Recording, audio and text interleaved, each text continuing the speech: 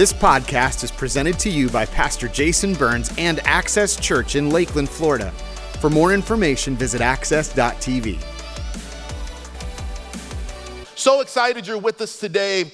We are kicking off a brand new series called Keep the Change. And this is going to be a fun series for the next few weeks. Here's what we believe. Last weekend was Easter. We believe that the resurrection of Jesus changed everything, but it keeps on changing everything. And I don't want you to miss it. I don't want you to lose it. I don't want you to lose the change that he's made in your life, but I'd love for it to be something that continues making a difference in your life. Last weekend on Sunday, it was 19 years ago to the day that I asked Liz to marry me, and that was a big day for me. It was awesome, right? And so we got engaged, we were head over heels in love with each other, and then for like almost 8 months we planned this wedding, but the week before our wedding, we had this brilliant idea. We knew that in just a week we'd be standing in front of a couple hundred family and friends, and so we wanted to look good for our wedding. So we decided to do a crash diet. Let's be honest, has anyone ever done a crash diet in the room? Anybody?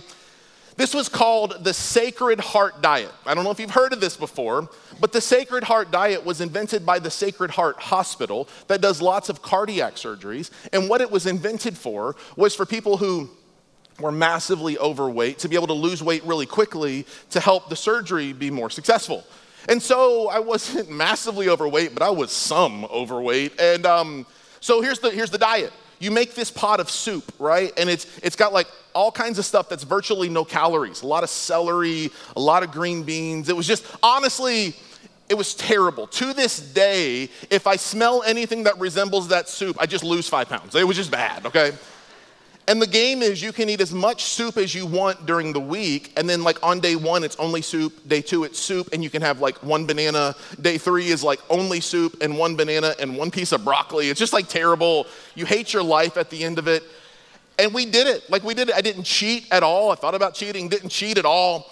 Made it 7 days, and on the 7th day, I had lost over 10 pounds. I was looking slim, I was looking good. Couldn't believe how effective this diet was. And on the night of the 7th day, my soon-to-be wife went to some sort of bridal shower party thing for her. And so I had a whole night to myself. And I thought, the diet's over, I should celebrate. And to channel my inner Kevin McAllister from Home Alone, I ordered a whole cheese pizza all to myself. Day 7, I had lost 10 pounds. Day 8, I was down a net of 3 pounds. How does this happen? It wasn't worth it at all. All I actually lost in the diet was 7 days of happiness. That's all I really lost. You understand, all of us have had things in our life where we attempted something, we tried something, we did something, and if we didn't complete it the way it was intended, we don't get the intended change or the benefit from it. How many of you have a book in your house that you started to read but you didn't read? You don't get the benefit of that. How many of you have ever started a diet that you didn't complete? Or you've joined a gym and then you went one time? And be honest about this. How many blogs exist in the world where someone put up a blog and they shared it on social media? This is my new blog, check in regularly, I'll be posting daily. 6 years later, there's one blog post that says, hello everyone, this is my blog, right? I asked my wife during worship, I'm like, what's an example of something that we start but we don't finish? And this kind of brought up this kind of long-standing fight in my marriage. When I get some sort of medicine, like an antibiotic, for whatever reason, I have this belief system that as long as if I take it until I start to feel better, it's done its job, and then I stop taking the medicine. My wife takes, like if it's 10 days, she takes all 10 days, doesn't miss a single day. I told this one time, and there was a doctor over here on the front row, and she just stared at me and just shook her head like this, right?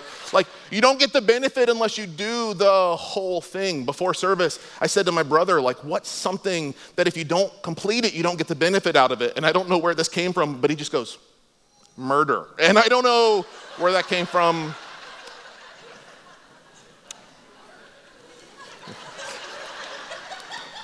So we're ordering a psych evaluation immediately after the service.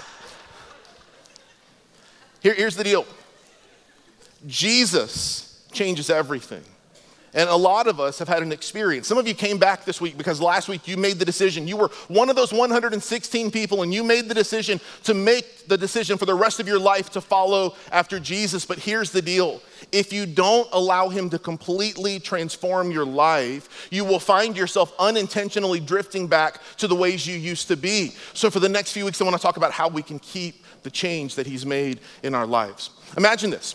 Imagine if today you showed up to church and as you walked in, you were greeted by people in the parking lot. We have the greatest team out there. And when you came through the front doors, someone stopped you and they said, hey, listen, we're doing something different today. Today is No Name Sunday. And they handed you a name tag that looked like this. And they said, here's what we're gonna do. Today, instead of you telling everyone your name, today we want you to write your identity on your name tag. One word. Write who you are in one word on the name tag. What would you write? Well, the truth is, there's a lot of things that you could write. You might identify by your job. You might identify by your success. You might identify by your best moments or your worst moments. You might identify yourself by your challenges, by your handicap, by your areas of weakness. You might identify yourself by your political party, who you voted for or who you'll never vote for. I know this is true because you post it all over social media. But who are you? You see, all of us have an identity.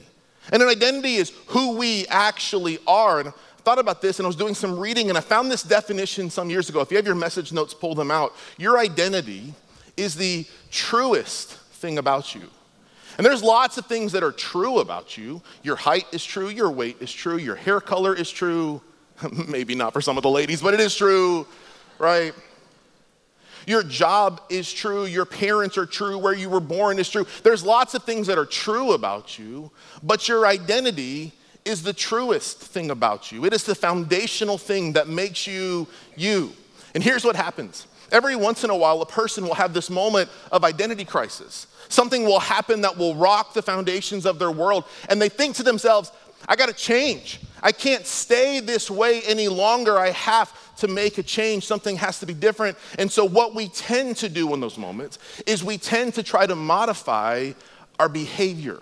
We tend to try to change the things that we do, thinking if I can change what I do, it'll change how I feel.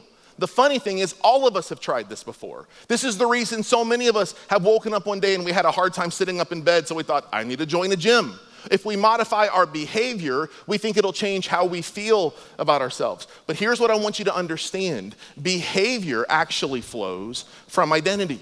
We think it's backwards. We think that our identity will come from our behavior, but it's not this way at all. Our behavior, what we do, flows from who we are. Here's the way I can say it. Who you are determines what you do. So what determines our identity? What is the thing that makes us feel who we actually are? Well, if you study psychology, there's lots of factors that help a person to determine who they are, who they think they are. One of the most popular theories is what's called the early and the often factor. The early and the often factor means this. There are words spoken over you when you were a child. And it was said over and over and over again. And those words that are spoken over us have this way of shaping who we are. If you were told over and over and over as a child, you're wonderful, you're so smart, you're so brilliant, you have so much potential. If you hear these words early in your life, what happens is we tend to raise our level of living to the standard of the words spoken over us. Another factor that happens is the often factor. And the often factor doesn't just take into account your childhood. If over and over and over through your life you hear words like you're wonderful, you're amazing, you're incredible, you'll raise your life to that standard. But conversely, if you've heard over and over and over again, you're stupid, you're worthless, you'll never measure up, you tend to lower your level of expectation of your life to that low standard of living. What are the words spoken over you? Like what are the words that have been said over you for your whole life? And how have they impacted you? You see, what's funny is we don't think that what happened to us when we were 6 years old has any bearing on us as adults, but talk to any psychologist. Talk to any person in the counseling fields. And they'll tell you those early words spoken over us have this way of directing or redirecting the directive of our lives. Today, what I want to do is I want to share with you what I believe is the most important thing that a follower of Christ can understand to really reshape and reform their identity. I'm calling this message a tale of two name tags. You see, all of us have a name tag that we wear unintentionally. We carry it around with us everywhere we go. It's the name tag of our identity, but there's a second one that God has for us that has this way of re-identifying us. I want to jump ahead to the conclusion. Here it is. All throughout Scripture, particularly in the New Testament, there is a little two-word phrase that God gives us, that this little two-word phrase, when we understand that it is the truest thing about us, when we understand that it is the foundation upon which we build our lives, once we understand this, it has this way of changing everything for us. Your truest identity, according to Scripture, is that you are in Christ. This phrase is found 140 times in the New Testament. In a moment, we're going to read from the book of Ephesians. Ephesians, some scholars call the crown jewel of the New Testament. In Ephesians chapter 1, in the first 14 verses alone, this phrase, in Christ, is found 11 times. This is a big deal.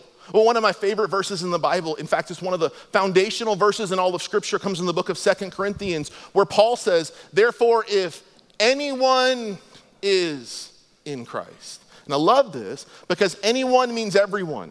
So here's what it means. Anyone includes you. Therefore, if anyone is in Christ, the new creation has come, the old is gone, the new is here.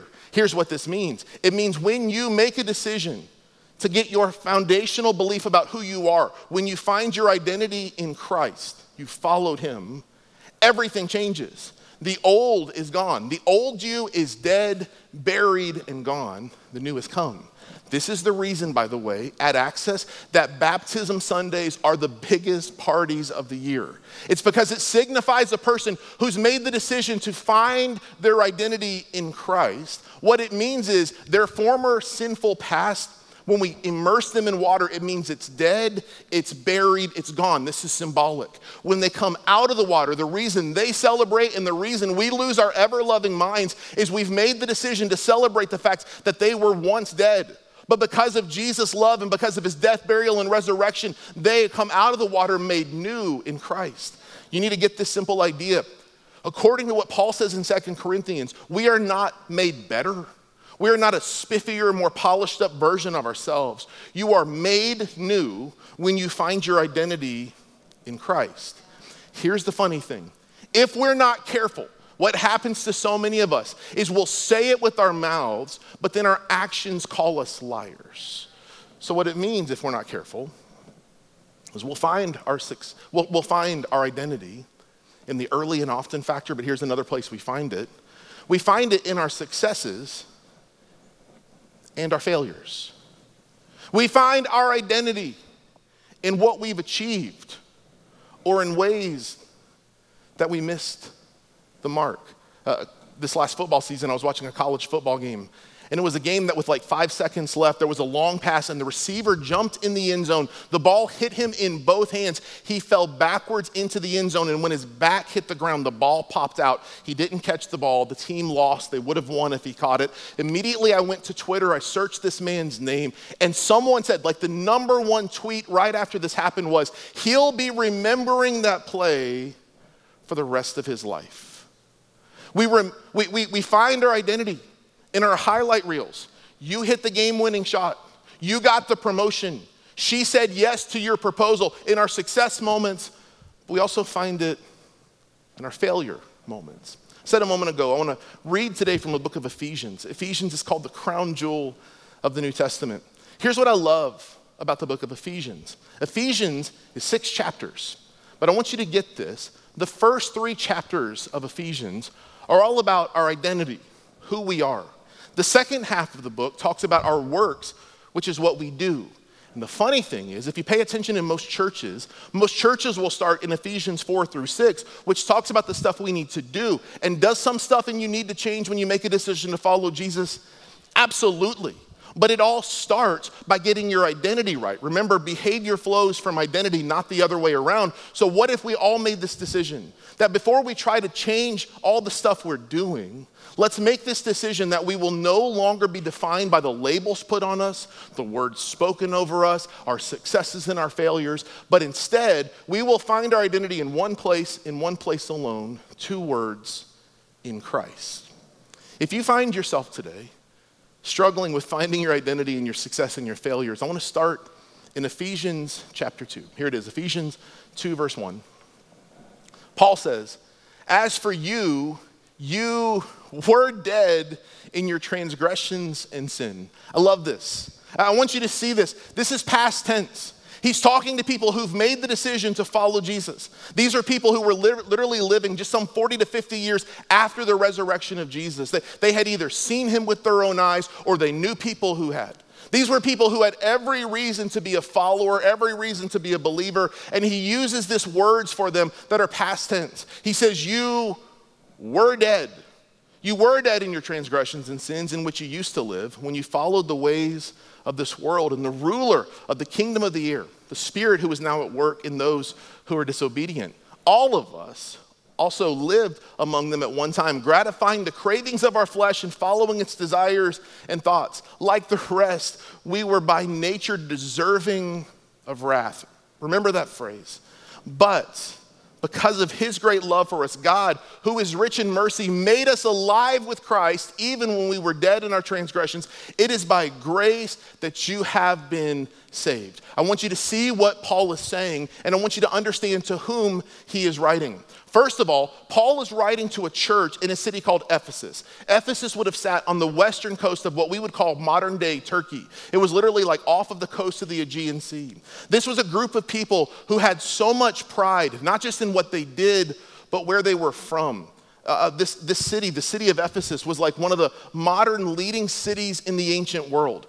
We know from history that there was a Colosseum there. There was like what would you call this? Like a performing arts pavilion that sat 25,000 people. There was one of the 7 wonders of the ancient world. The temple to Diana was built there. Everyone from Ephesus would have had this sense of pride of like, I'm from Ephesus. Like this is the way that you would feel if you're in America and you would say, I'm from New York, I'm from LA, I'm from Bartow. Like I'm from these great places. They were proud of where they were from. And he says to them, I want you to pay attention to your identity because you are not who you once were. You are not defined by your past. Listen to his language. He says, you were dead. You were dead, and you thought you were deserving of God's wrath. I wonder how many of us live there today. If we were to examine our lives, we just think that we're somehow worthy of receiving God's punishment, God's judgment, that we feel in every day, in every relationship, in every season of our life, that we serve a God who's angry at us, this cosmic killjoy just waiting for the opportunity to zap us for doing something wrong. Paul's like, you've got to reframe the way you think of this. He said, you were dead in your sin. All of this before Christ, you were dead in your sin. And then he uses this little 2-word phrase. He says, but God. This is one of the pivotal lines you need to understand. You were dead with your sins. You were separated from God. But then there is this moment in every person's journey of faith where you say, but God, who is rich in mercy, did for you the unimaginable. He sent Jesus for you. So here's what you need to understand. If you're a person who identifies by your failures, you need to get this. You are not who you were.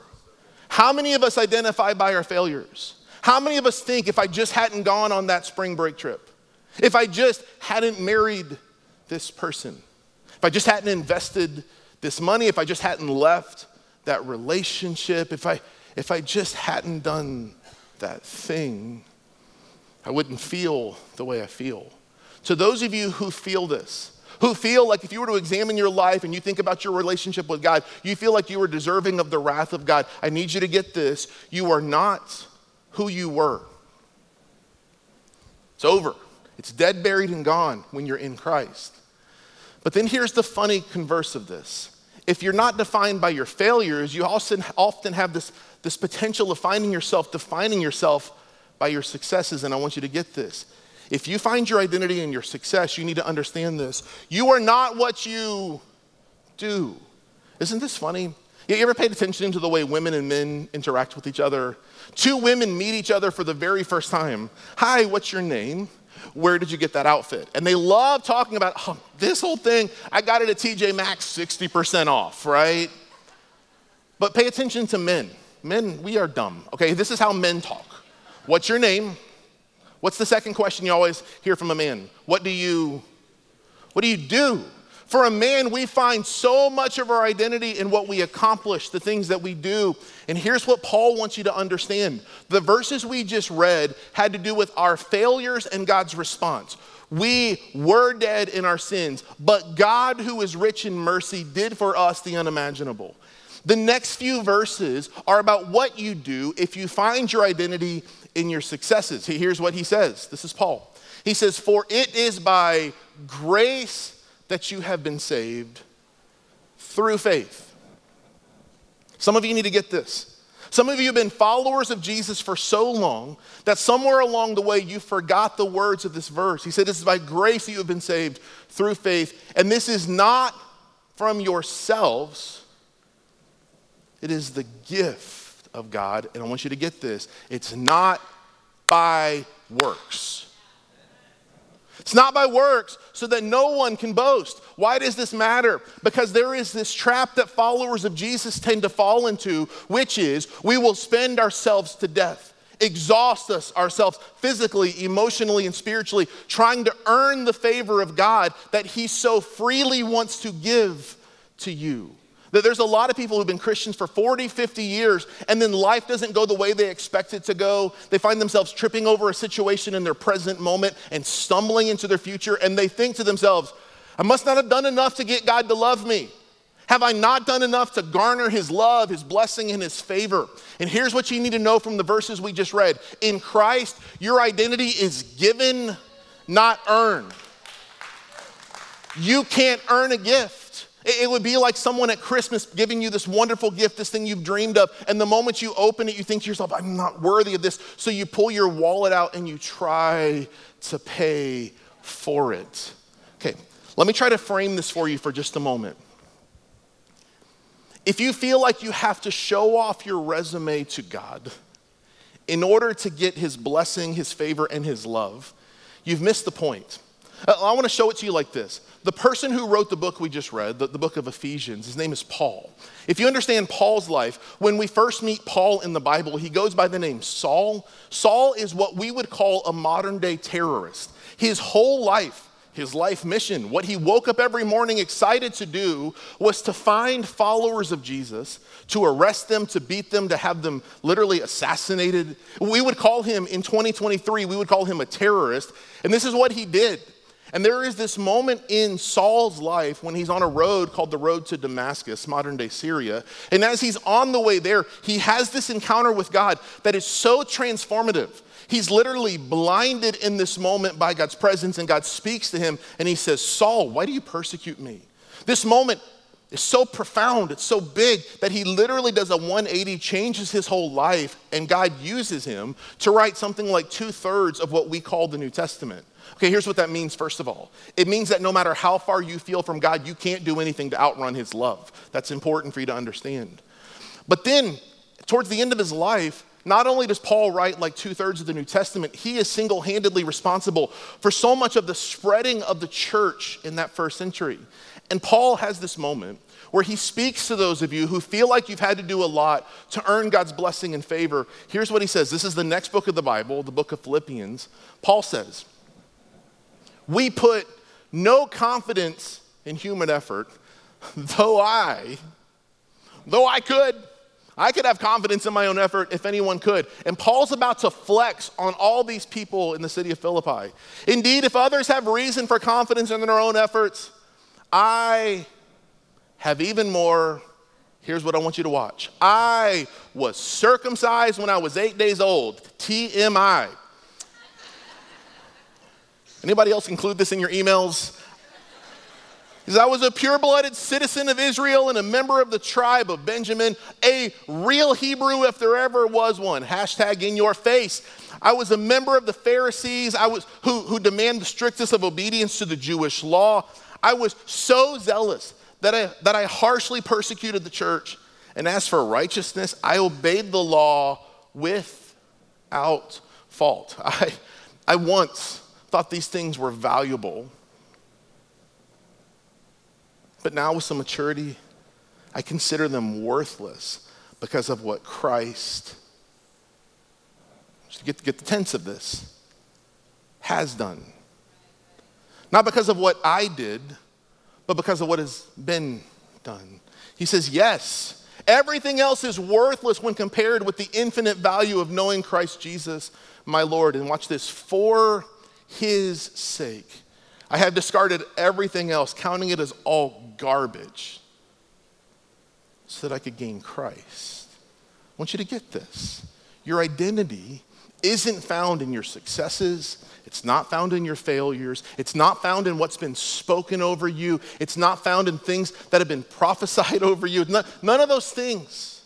Your identity is found in one place, and in one place alone.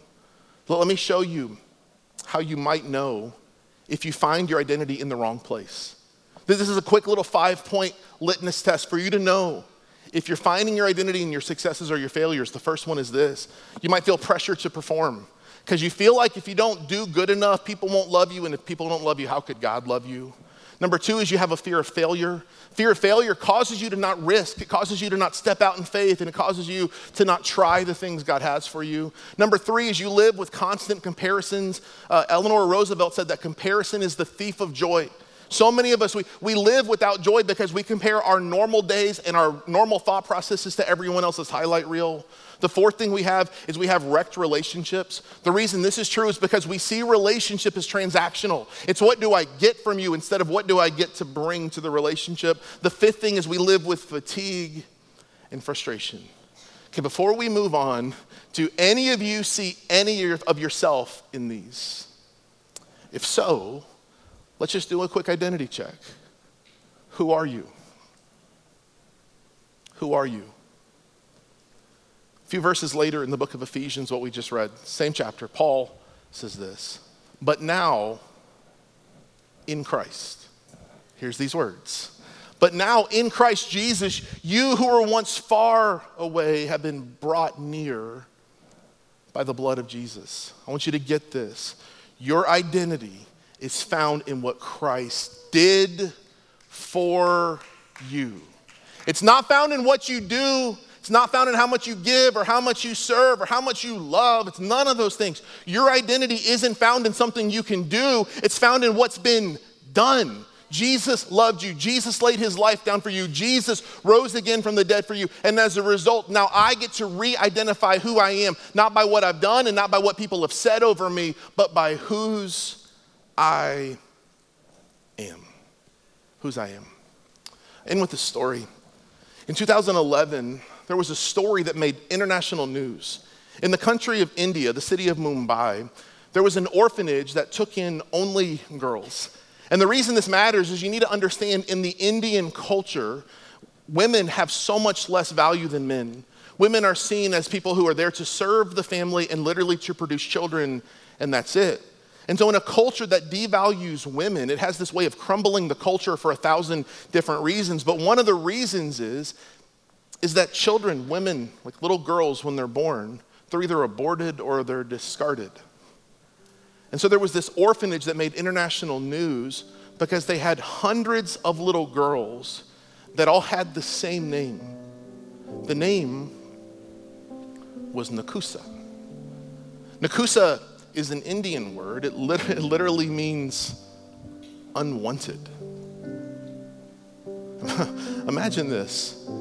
You show up and you meet this family. Hey, look at your kids. What are their names? Like, oh, it's awesome. This is Chad.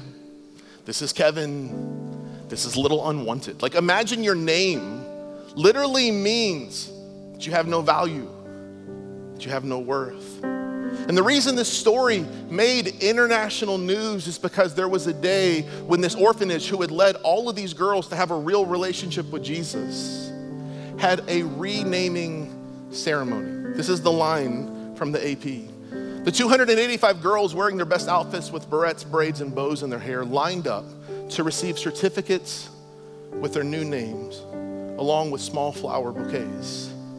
Leave this up for me for just a moment. All the girls were allowed to choose their new names. The story goes on to tell the names the girls chose. All 285 renamed themselves from unwanted to names that had value, meaning, and worth. Their names meant beautiful, loved, adored, valuable, cherished, wanted. I need you to get this. When you find your identity in Christ, you also get to go through a renaming ceremony of your own. In the book of Ephesians, this is beautiful. In the book of Ephesians, I found five terms that, in my opinion, you need to hear. You need to allow these to wash over your heart, because these are the names that Christ has for you when you find your identity in Him. Just from the book of Ephesians, in Christ, we are chosen, adopted, redeemed, marked, purchased. These are powerful because all of these are God's choice. All of these are God's intention for you. Not something you earned, not something you did, but what He did for you. I called this message A Tale of Two Name Tags. Here's why. If you were to name yourself this morning by what you thought was your identity, that's the first name tag. I don't know if anyone else had a mom that was that like hyperactive mom who wrote your name on everything, inside of every shirt, inside of every lunchbox, inside of every pair of underwear. Like, who's stealing that, right? But there are these tags you can buy now, and it just says, this belongs to. And what if today you understood that you get to exchange the name tag of identity that you put on yourself, that you feel like you've tried to earn, that you've depleted and exhausted your soul trying to measure up to? What if you and I made this decision that we're going to trade that name tag for the one that says this belongs to, and it would just say Christ? That in Christ, you are more than enough. In Christ, you are a conqueror. In Christ, you have the ability to live out all the plans and purposes of God. And yes, there will be voices in your life that call you to somehow compromise your standard, but instead of listening to those voices, you only listen to the one who names you. Let me end with this. I have 3 kids, Joey, Gavin, and Ella. I love my kids. They are my joy in life. One of the weirdest things when you have a kid is you get to pick their name. And you think about it, you think of all the weird variations, you think about the initials and what the initials spell, right? You think of what it rhymes with, because you don't want to give your kid a name that rhymes with a curse word, right? You don't want that. You think through all the different things to come up with the name, and you find a name and you name them. Okay, my kids' names are Joey, Gavin, and Ella. Imagine you came up to me after church today and you're like, bro, your kids are awesome. Joey's amazing. Ella, so cute. But Gavin, what a dumb name. What a dumb name. Who would name their kid Gavin? You know what I would do? I would punch you in the throat in Jesus' name. Why? Because you don't get to name my child. Only the Creator gets to name His creation.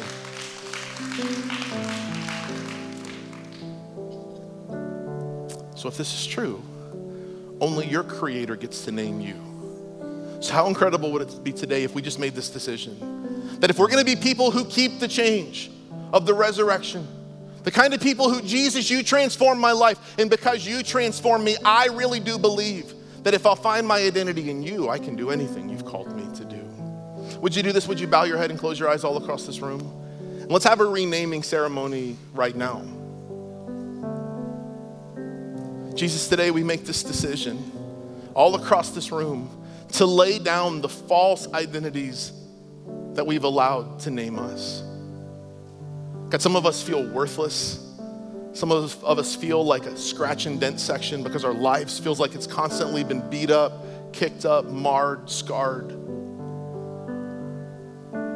God, others of us, we just feel like we have no value. So some of us have exhausted ourselves trying to earn your blessing and your favor.